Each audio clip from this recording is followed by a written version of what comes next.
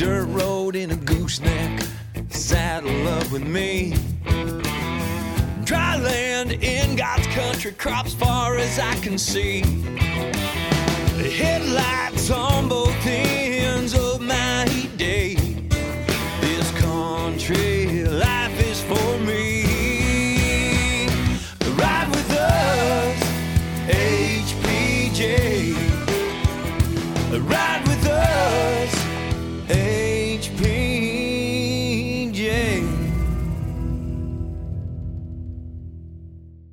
Welcome, folks, to HPJ Talk, the podcast from High Plains Journal, bringing the ag news and commentary of the week to you. I'm Jennifer M. Latsky, and I'm joined by my colleague, Kayleen Scott. Hey, Kayleen. Hey, Jenny. Well, this is week 90-something of our working from home situation. How's it going for you, by the way? Well, it's a daily battle. I can imagine. You've got 2 boys under the age of 10. I've got 1 dog under the age of 5, and I bet you they both sets have the attention span of the same. Yeah, I would guess so.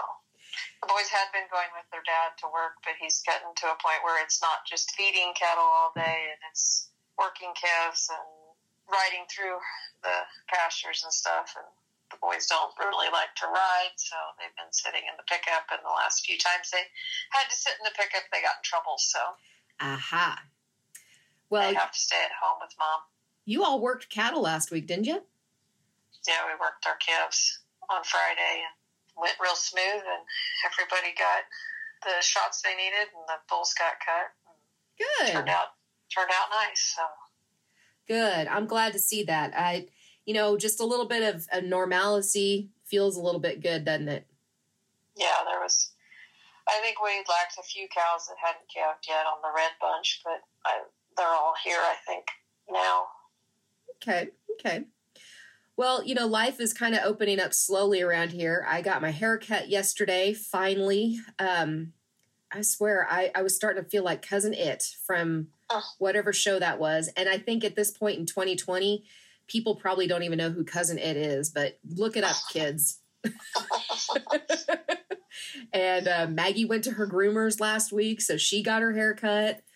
I had my dentist appointment this morning. I'm just all over creation, but I tell you what, I'm still, wearing a mask. And if I'm around people, that we're having a situation, some close encounter situation or that we're planned to be, I ask, would you prefer a mask? Or, at the dentist this morning, I had to sit in my car instead of the waiting room and call in and tell them I was there. And then they sent somebody out to escort me into the facility after having taken my temperature at the door. I wasn't required to wear a mask in there, but everybody else was masked up and ready to go. And, it's just a different time frame, right? Yeah, the boys and I had to go to the eye doctor on Tuesday, and it was the same thing, temperature checked in the car, and you had to wear a mask, and that was a task, getting a 9-year-old and a 6-year-old to wear a mask. You know what? Use wild rags. Tell them they're cowboys. I had old masks from when Sean was a baby when he was in the hospital, and they gave us a bunch of surgical masks when we were in the hospital then, and I just kept them for some reason, found them the other day, and that's what we wore. Way to be a hoarder. Yeah. 9-year-old surgical masks. I think they'll be okay. Well, I have a buff that is, for those that may not understand what a buff is, it's basically this scarf-like material that is just a loop, and you can either use it as a headband to hold your hair back. You can use it as, a bikini top if you're so inclined. You can also use it as a scarf. It's a very versatile thing that people in the running community often use. Well, last year, my girlfriends and I, we ran, or actually we loped in the in a 5K, Laura's Legacy 5K next door in Garden City. And the giveaways were these pink buffs that have Laura's Legacy on them and pink breast cancer awareness ribbons. And so I have this buff. It's kind of handy, Kayleen, because I can have it around my neck. I can put it up over my nose and mouth, have a measure of protection. It's designed to be able, it doesn't smother you. You don't feel like you're smothered in it, And so I have this, and I started wearing it because of people's perceptions of, there are people out there that have negative perceptions of other people wearing masks in public. And typically when they see that it's a pink ribbon, their attitudes, there's a perception change that you can see in their eyes. And so, I have a lot of friends that have survived cancer, and if they were to get COVID, they would be very, very, very, very challenged. So anyway, I'm wearing this buff the other day going to the grocery store, and I had an experience that, I tell you what, Kayleen, I at the time, I don't know how I managed to get through it the way I did, but I did. So I've got my buff on. I put it up over my nose and my mouth. I get out of my car after having parked my car, and there's this gentleman, and he sees me, and he sneers, and he spits at my feet. And just kind of like a challenge, what are you going to do now? And I looked him in the eye, Kayleen, and I didn't say anything. I just walked around him and the spit and moved on. But I got to say, I was struggling with telling anybody about it. Why do you want to poke that bear? And B, do I want to address it? And here's the thing, Kayleen. Nobody knows what's going on behind the mask. They don't know what struggles are in individual people's lives. You don't know what they're dealing with. And so the best thing I've ever been taught is to just treat people with dignity and kindness, no matter how they treat you back. And so, yeah. You probably handled it better than I would. I probably wouldn't have been very nice.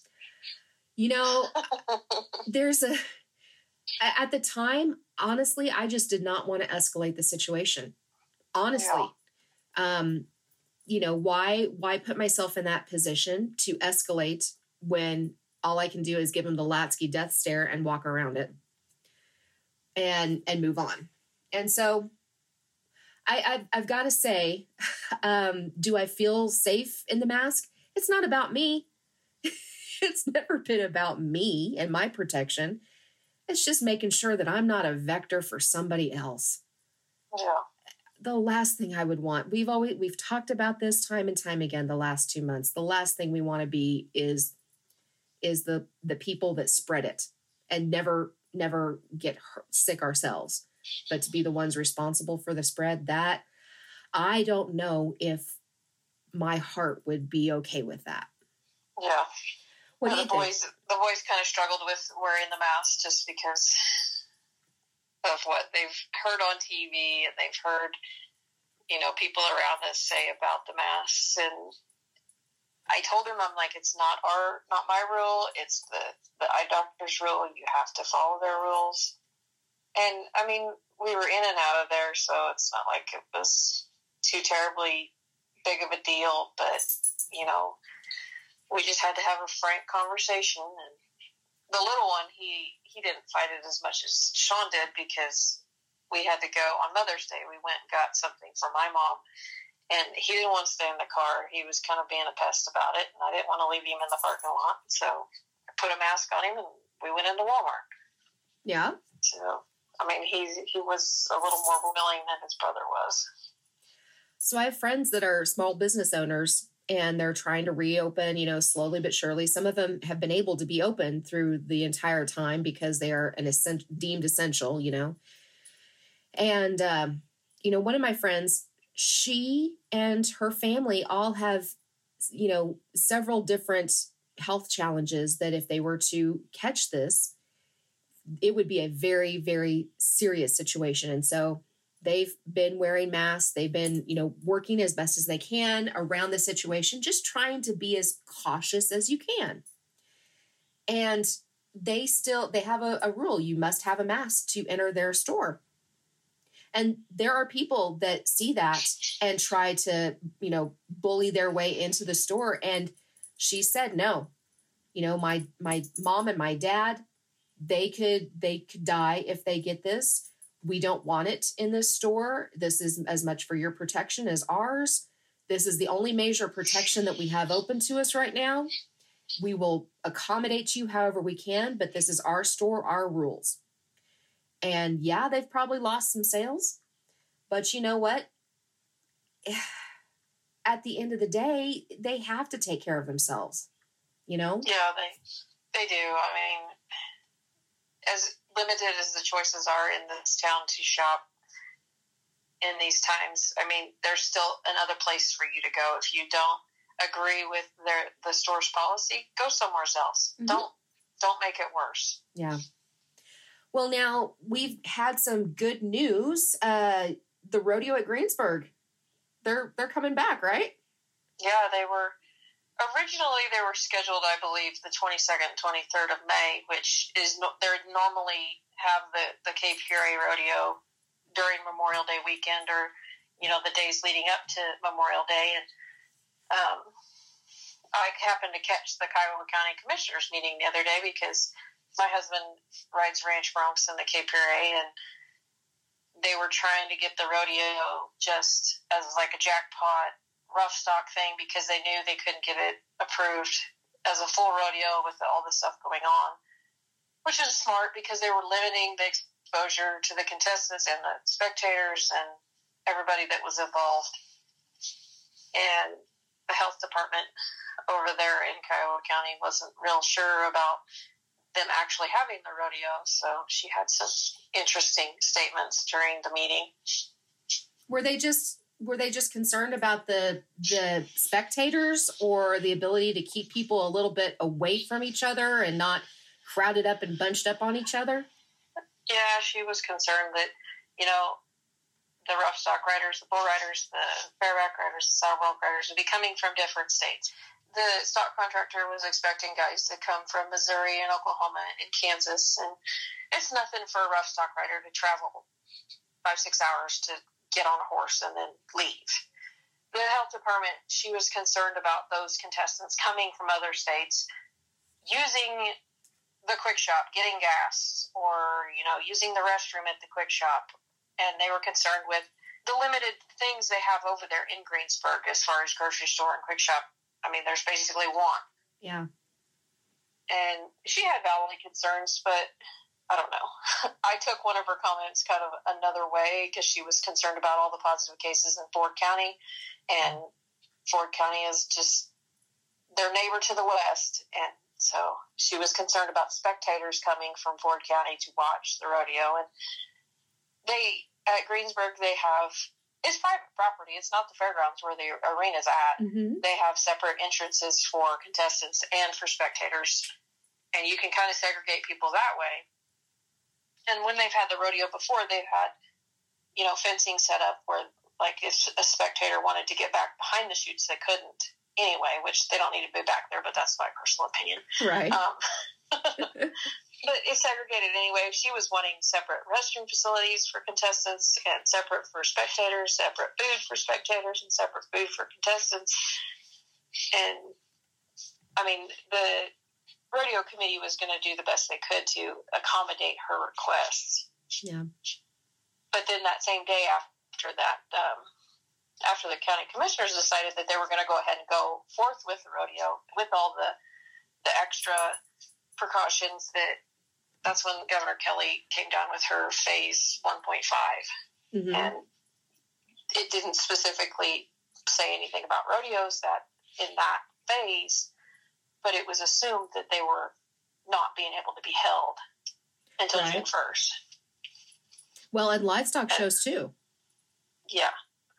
And the stock contractor and the rodeo committee had the foresight to talk to the county attorney and go to the state attorney general and, plead their case essentially. And they got it all straightened out, and rodeos were okay to be had during this time. So yeah. I think the more, or the lesson takeaway here is yeah, they're going to come back, but they're not going to look like we know them to be. It's going to be a different format, you know? Maybe there's just not enough. I mean, maybe we sell half the seats at a rodeo. And that way, you know, it's horrible on the prices, but if it's a choice between having it and not having it, you know, reduce seating capacity, that's one way. Yeah, well, they've had the PBRs had a couple events in Oklahoma already, and they have been televised, and there's no spectators, and all the contestants, all the bullfighters, the clowns, all the pickup men, everybody has masks on during the televised events, so I don't know how it's going to turn out. And there was an event in California, Mother's Day weekend, I guess, that they had the rodeo as planned. There was 2,000 spectators there. People were treating it like it was any other rodeo, and there was not very much social distancing as you could see in the photos, but I mean, you don't know what went on. Yeah. Really. Oh yeah. And I'm guessing that Kansas probably didn't want to be in the national news again for something like that. So, you know, I think it's just everybody, if you're planning on attending, we're all excited. I want live music concerts to be back on board. I want to be able to go and, you know, we want to be able to go and do social things again. We just have to adjust our expectations. So maybe we're not going to have the plethora of offerings at the concession stand. You know what? It's okay. Nobody's died because they didn't get a walking taco. Okay. You know, bottled water, it'll be fine. We're gonna have to figure out how to work beer gardens. We're gonna have to figure out how to have dances again and all sorts of things. And we'll just take them case by case. So yeah, I just saw an article. I didn't read it about Ohio State thinking that they could have a college football game with 20,000 fans as opposed to 105,000 what the stadium holds. Yeah. So that's going to be another hurdle to get over, I believe. I tell you what, I will be interested to see what the Big 12 does as far as figuring out how to take care of stands in live football games. And I will be darn looking forward to what the SEC does, because as the SEC goes, everybody else goes, right? Yeah. I mean, you try telling Alabama that they have to cut their stadium capacity by 2/3. I don't know if that's going to go over very well. Yeah, I don't see that happening. You know, speaking of stadiums and football, this weekend would have been the Bill Snyder 5K and half marathon over there in Manhattan, Kansas. It would have been my friends and I's 5th time to go and do the race, and it was postponed until Labor Day weekend, just because they were, you know, in a situation you're going to have a lot of people perspiring and respirating heavily in close quarters. Granted, the runners are distanced out, the walkers are distanced out, but still there's a lot of gas exchange going on when you're walking and exercising and running like that. Yeah, plus, and isn't most college campuses closed until right a certain point in July anyway? Right. I've heard word that K-State, for example, they are not having any movement of their personnel until July 31st. And so, or August 1st, I guess. And so, you know, we've got that situation. And honestly, when you think about it, Coach Snyder himself is always on hand to congratulate every single runner and walker and participant. And, you know, he's there to shake hands and he signs autographs and he takes pictures. And the man just got over cancer. You know, let's just not do something that's going to hurt him. So, you know, at the end of the day, we can all gather on September 7th and we can have that race and we'll finish on the finish on the 50-yard line and it'll be great. So it's just normally this would be the weekend that I would travel with my girlfriends all to Manhattan and we would have a girls' weekend deluxe. And I'm not having that this weekend and I'm a little melancholy about it, Kayleen. So how are you folks out there? Drop us a line at hpjtalk@hpj.com and let us know, or you can call us at the office, 1-800-452-7171. And, of course, please do us a favor. Head on over to iTunes or wherever you download your podcasts and leave us a review if you could. In this week's episode, we'll bring you the stories you might have missed in the May 18th print edition. And we will have a special chat with one of the participants of the virtual wheat tour that's wrapping up today, Thursday, May 21st, and talk about what they saw on the road. And then Kayleen will bring us the latest on grain markets, and we'll have our final thoughts. We're still all safe and sound in our homes, but we sure miss the office, right, Kayleen? Yeah, starting to. And we hope that you guys are all safe and sound too. Thanks for riding along with us here on HPJ Talk.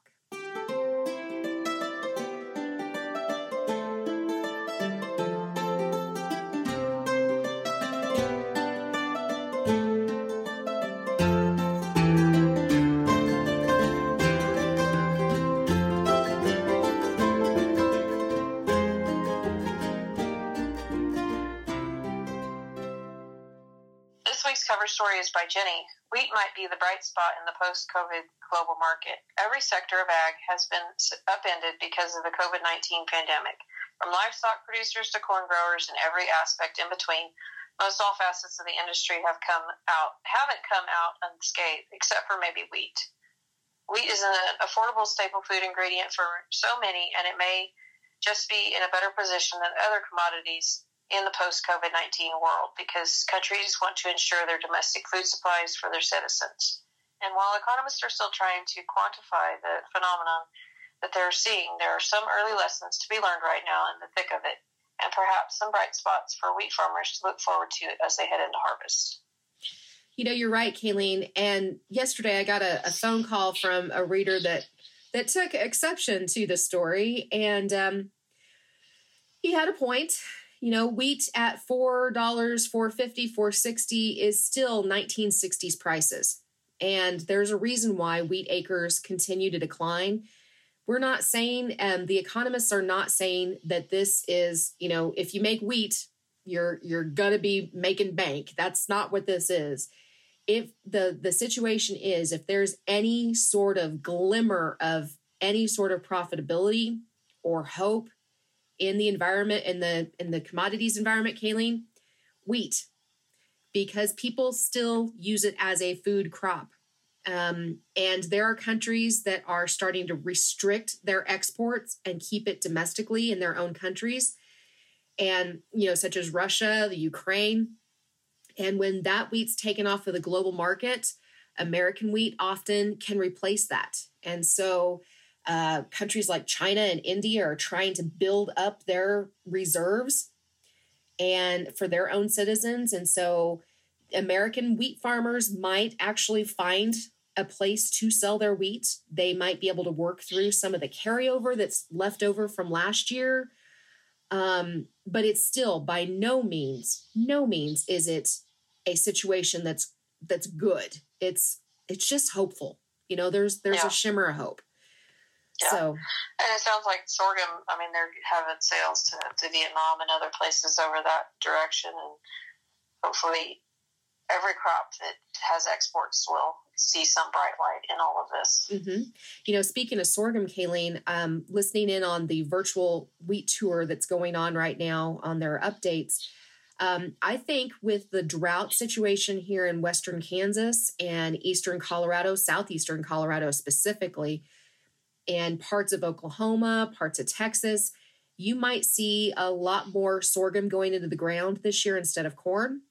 That's still yet to be seen, but you know, there are some indications some farmers are either keeping planters in the shed for a little bit longer until they can get a rain and pull that trigger, or they're just looking at it and going, you know what, with ethanol prices and ethanol plants closing down or shuttering temporarily, sorghum's our better bet for the use of and preserving that water. So we'll see how this all pans out, but it's surprising. For so many years, sorghum and wheat have been the stepchildren, as it were, on the commodities scale. And oh, look who's the belle of the ball now. Well, speaking of distributing food to the needy, Lacey Newland has a story inside about the USDA coronavirus program distributing food to needy while supporting agriculture. And the USDA announced April 17th it has started the Farmers to Families Food Box Program as part of a coronavirus food assistance program as an effort to provide nutrition to the needy and support American agriculture at the same time. The Farmers to Families Food Box Program was designed specifically to cut red tape, put nutritious American foods in the hands of those most affected by COVID-19, and prevent farmers from having to destroy perfectly good products because of storage limitations. On the Opinions and Editorials page, editor Dave Bergmeyer has a column, Stress, Hope, Opportunity, and Challenge, part of the pandemic story. Washington Whispers column for this week is titled A Kansas Model for Giving Back, and Larry Schnell, co-owner of the Stockman's Livestock Exchange in Dickinson, North Dakota, wrote a letter to the editor called LMA to focus on pricing investigations. I think we are going to see a lot more movement on those pricing investigations, Kayleen. In recent days, we've seen some movement out of the White House and USDA as far as, talking about how the situation with the Packers. There's some measures out there that are both good and both bad, and we'll keep on top of that, won't we? Yeah. I've listened in on a few things, and we're trying our best to keep track of it all. And as a reminder, the situation changes daily. So if you want to catch up with the latest daily news, be sure to check www.hpj.com and make sure that you follow us in print as well. Also this week, Lacey had a story about the Oklahoma Wheat Tour and how it predicts the good, bad, and ugly for the wheat crop. The 40th annual Oklahoma Wheat Tour was held virtually this year due to the COVID-19 pandemic and social distancing guidelines. However, experts were still able to deliver a detailed summary of what Oklahoma can expect for the 2020 wheat harvest. Amanda Silva, Oklahoma State University assistant professor and small grains extension specialist, said in general, most of Oklahoma's wheat got off to a slow start in the fall and suffered from slow growth. Extra moisture this spring gave it a boost. Unfortunately, a mid-April freeze harmed a lot of the crop across the state, but specifically in the southwest and south central parts of Oklahoma. Quote, the main issue was that when this freeze came, the wheat was right at flowering, so we have a lot of heads that are sterile and not producing any grain, end quote. As a reminder, the virtual wheat tour that is going on this week, Mike Schulte, executive director of the Oklahoma Wheat Commission, provided an update of this crop tour to the virtual tour participants, and you can read about that online at hpj.com as well. Oh, and Kayleen, you have a story in the livestock section about the messy side of agriculture. You honestly had a rough webinar to listen into. I'm glad you took care of it because it's a little bit too much for my stomach, honestly. But this disposal webinar helps livestock producers with methodology. What all did you learn there? Well, they talked mostly about disposing of animals if they didn't have any place to go, if they can't find another route for these animals. Mostly talking about swine and poultry and what you can do on the farm to bury the carcasses if you needed to. And it wasn't really as gruesome as you're making it out to be. Oh, that's good. We're just talking about, how the hole needs to be made, the carbon you put down, which carbon is essentially wood shavings or some sort of other material that will absorb everything that needs to be absorbed. And it was more science, more that sort of thing than the gruesome aspect part of it. I'm still glad that you listened in on that, Kayleen. Well, and the guys that were in the webinar, they had previous experience with disease situations where they had to euthanize large numbers of animals that were diseased, and so they have they had some pretty good ideas and some pretty good tips. And in that story is a link to all their information that they've compiled. So that's good to have out there. Good. And Jenny, you also had your Common Ground column this week, Modified Adventure Awaits. And you spoke a little bit about that earlier when we were talking. And as far as how your life has changed, it seems like yours has changed a little bit more than mine because I'm still going to town. I'm still doing stuff. So, I got to say, one thing I didn't mention earlier is I finally had 3 of my friends came over night before last. We sat on the patio a good distance from each other. We had the fire pit going. We made s'mores. We roasted hot dogs. We stayed away from each other. Nobody hugged up on each other or anything. But I tell you what, Kayleen, it did my brain a world of good to have just a conversation for a couple of hours with some friends. We had one friend wear her mask, and that was okay. The rest of us, we stayed away from each other as far as we could. And like I said, we did our best not to breathe up on each other. So you got to do what you got to do. Exactly.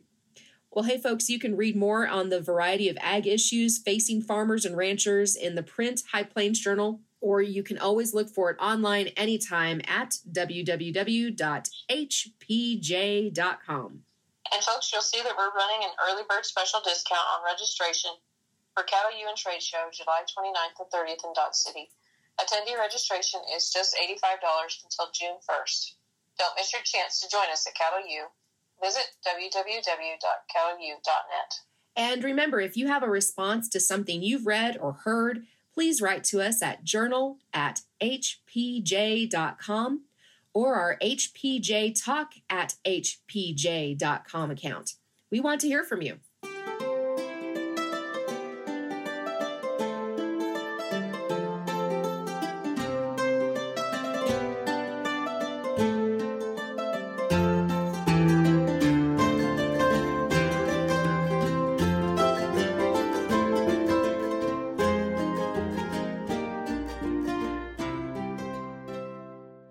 Well, hey, folks, this is Jennifer Latsky, and I am speaking over the phone with Kansas Wheat CEO Justin Gilpin, fresh off the first ever virtual wheat tour across the state of Kansas. Justin, how did it go? How was it this year, having a virtual wheat tour instead of the in-person Wheat Quality Council Hard Winter Tour?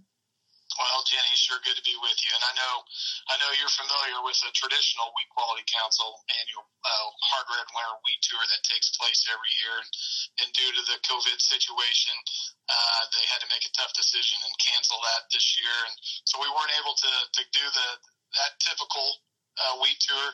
You know, that wheat tour you can't replace that just because it's so unique. And I know you've been on it and have enjoyed it, but the opportunity to be able to get our customers to interact with grain handlers, flour millers, bakers, international wheat buyers, right with our farmers for a 3 or 4 day experience while traveling the state of Kansas and networking and being able to tell everything that goes into the Kansas crop while one of our customers is standing out in the field trying to understand better about the crop's prospects and learning about everything that goes into it, that ultimately when that crop is harvested, it could be going into their flour mill. That kind of experience just can't be replaced. And so when that tour got canceled, first thing we did is try to understand how could we try to do something in its place if we could, not knowing that we weren't going to be able to do the face-to-face stuff, Jenny, but and have people traveling internationally in or even state to state. So the idea came actually from one of our board members who said, it's a special time to be able to communicate to the wheat industry, putting Kansas wheat up on a spotlight for that period of time and talking about our crop. Is there something that we could do in its place? And that's really where the idea of doing a virtual wheat tour came out of, Jenny, and it had a few glitches. Everybody's work life seems to be filled with Zoom meetings and FaceTime calls these days, but all in all, through those glitches and trying to put this together, I think we feel here at the Kansas Wheat Office really really pleased with the final outcome and the feedback that we've gotten from it. Do you think that this might be an added component to future Wheat Quality Council tours? You had Dave Green on the tour too. Yeah, it was really good to have Dave Green, Wheat Quality Council Executive Director, out on the tour today doing the Central Kansas leg, and then having him stop in our office and be part of the Zoom call today. In thinking about Wheat Quality Council annual tours in the future, we certainly did learn some things from the virtual wheat tour this year, and how to incorporate technology a little bit more, how to be able to reach the media and interested parties a little bit better. And I think just like everybody's life going forward, Jenny, is the things that we've had to do over the last couple months are probably things that we've learned a little bit from that will impact our businesses and our day-to-day life going forward. Good. And the wheat tour is going to be like that. Good. We've always said that it really lends itself to social media. It really lends itself to, the activity on Twitter has ramped up in the last 3 years alone. You get so many more people that can view it from their home offices and such. So it just brings more eyeballs to the picture and understanding. But so speaking of that picture, this year we're hearing a story of drought out west, freeze damage in many, many parts of the major wheat growing region. And then we had some excess moisture over on the eastern side. Can you maybe sum up what some of the crop reports that we saw and with your background in milling, what does that mean to our buyers? Well, certainly every year is different. Every year has a varying degree of differences with the crop. But boy, this year it certainly has the variability is the definition. With north central Kansas having some drought stressed areas and the crop that's a little bit further behind versus getting out to the western part of the state where we have had drought. And then, of course, the freeze, the Easter freeze, and then the week following the Easter freeze where we had April 13th through the 17th with sub-freezing temperatures for prolonged periods of time. And everybody saw on social media what impact that potentially could have on the crop. And then to be able to get out there this week and see the combination of areas that had the drought and the freeze, but then seeing the areas in the central corridor that have had pretty good temperatures, friendly temperatures, and pretty good moisture, even some moisture that's fallen today. Just following up the wheat tour, the crop that has really responded and snapped back and looks a lot better than what it did 4 weeks ago in those areas because of the moisture and the good cooler temperatures that it's had. And then in the southeast Kansas, certainly in some areas we've had some flooding and some really excessive rains.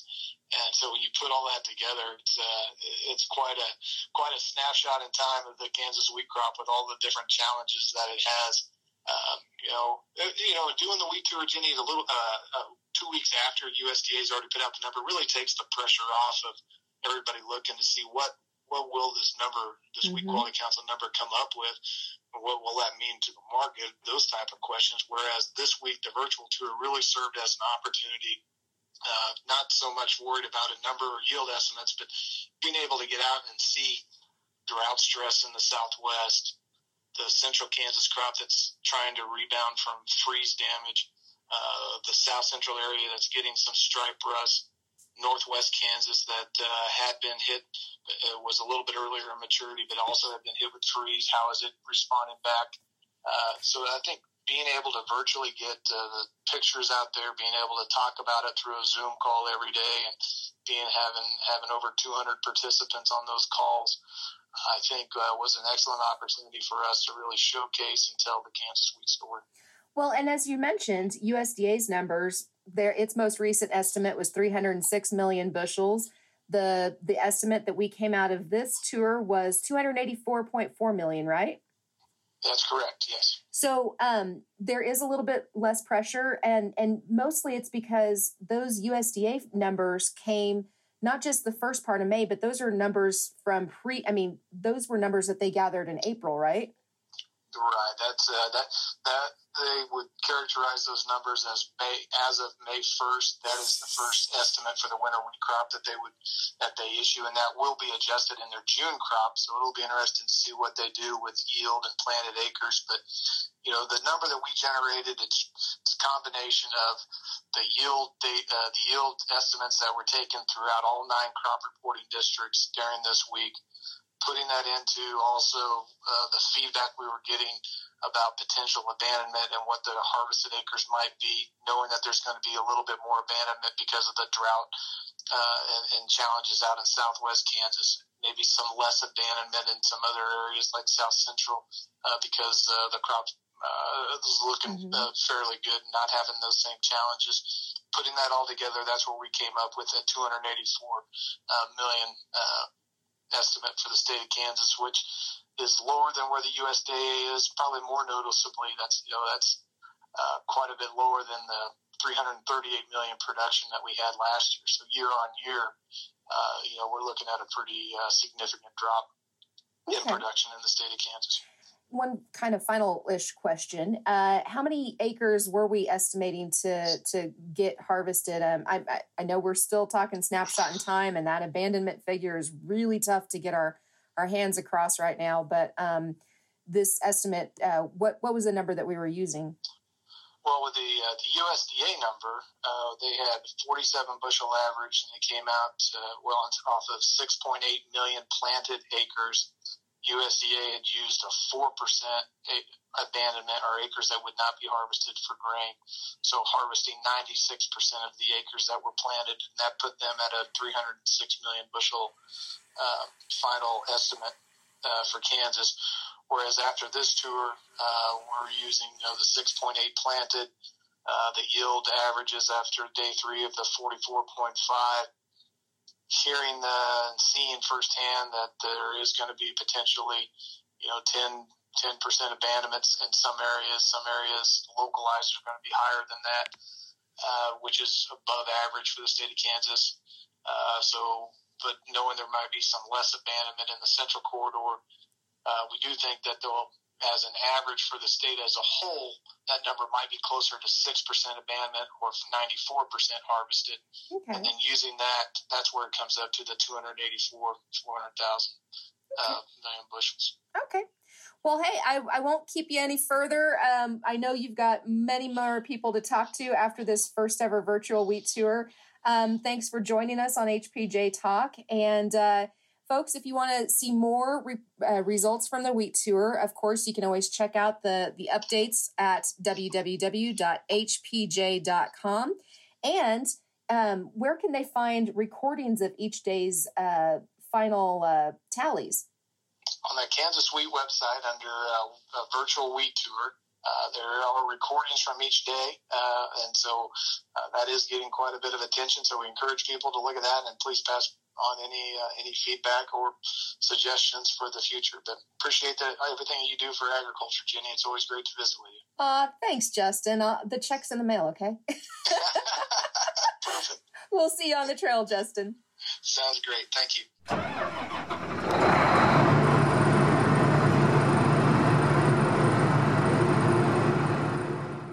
The grain market prices from Dodge City's Pride Ag Resources on May 12th. Corn was up at $3.12. Wheat was down at $4.25. Milo was up at $3.27, and soybeans were up at $7.57. If you'd like to have crop or livestock targeted news emailed directly to you, sign up for our HPJ Direct email newsletters on our website, www.hpj.com/signup. Simply select the topics that interest you, and you'll receive updates on them directly to your email.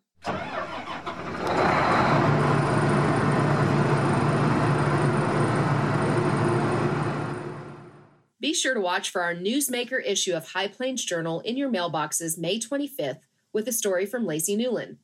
And you can look for additional content online anytime at www.hpj.com. Remember, you can subscribe for free to this podcast at hpj.com/podcast. You can find us on iTunes, Google Play, and wherever you download podcasts. Follow us on Twitter and Facebook at HPJ Talk for news and commentary throughout the week. And you can always drop us a line at our email, hpjtalk@hpj.com. Thanks again, folks, for riding along with us as we bring ag news and commentary to you. And remember, as Dodge City's favorite lawman, Wyatt Earp, once said, fast is fine, but accuracy is everything. We'll see you on the trail. Dirt road in a gooseneck, saddle up with me. Dry land in God's country, crops far as I can see. The headlights on both ends.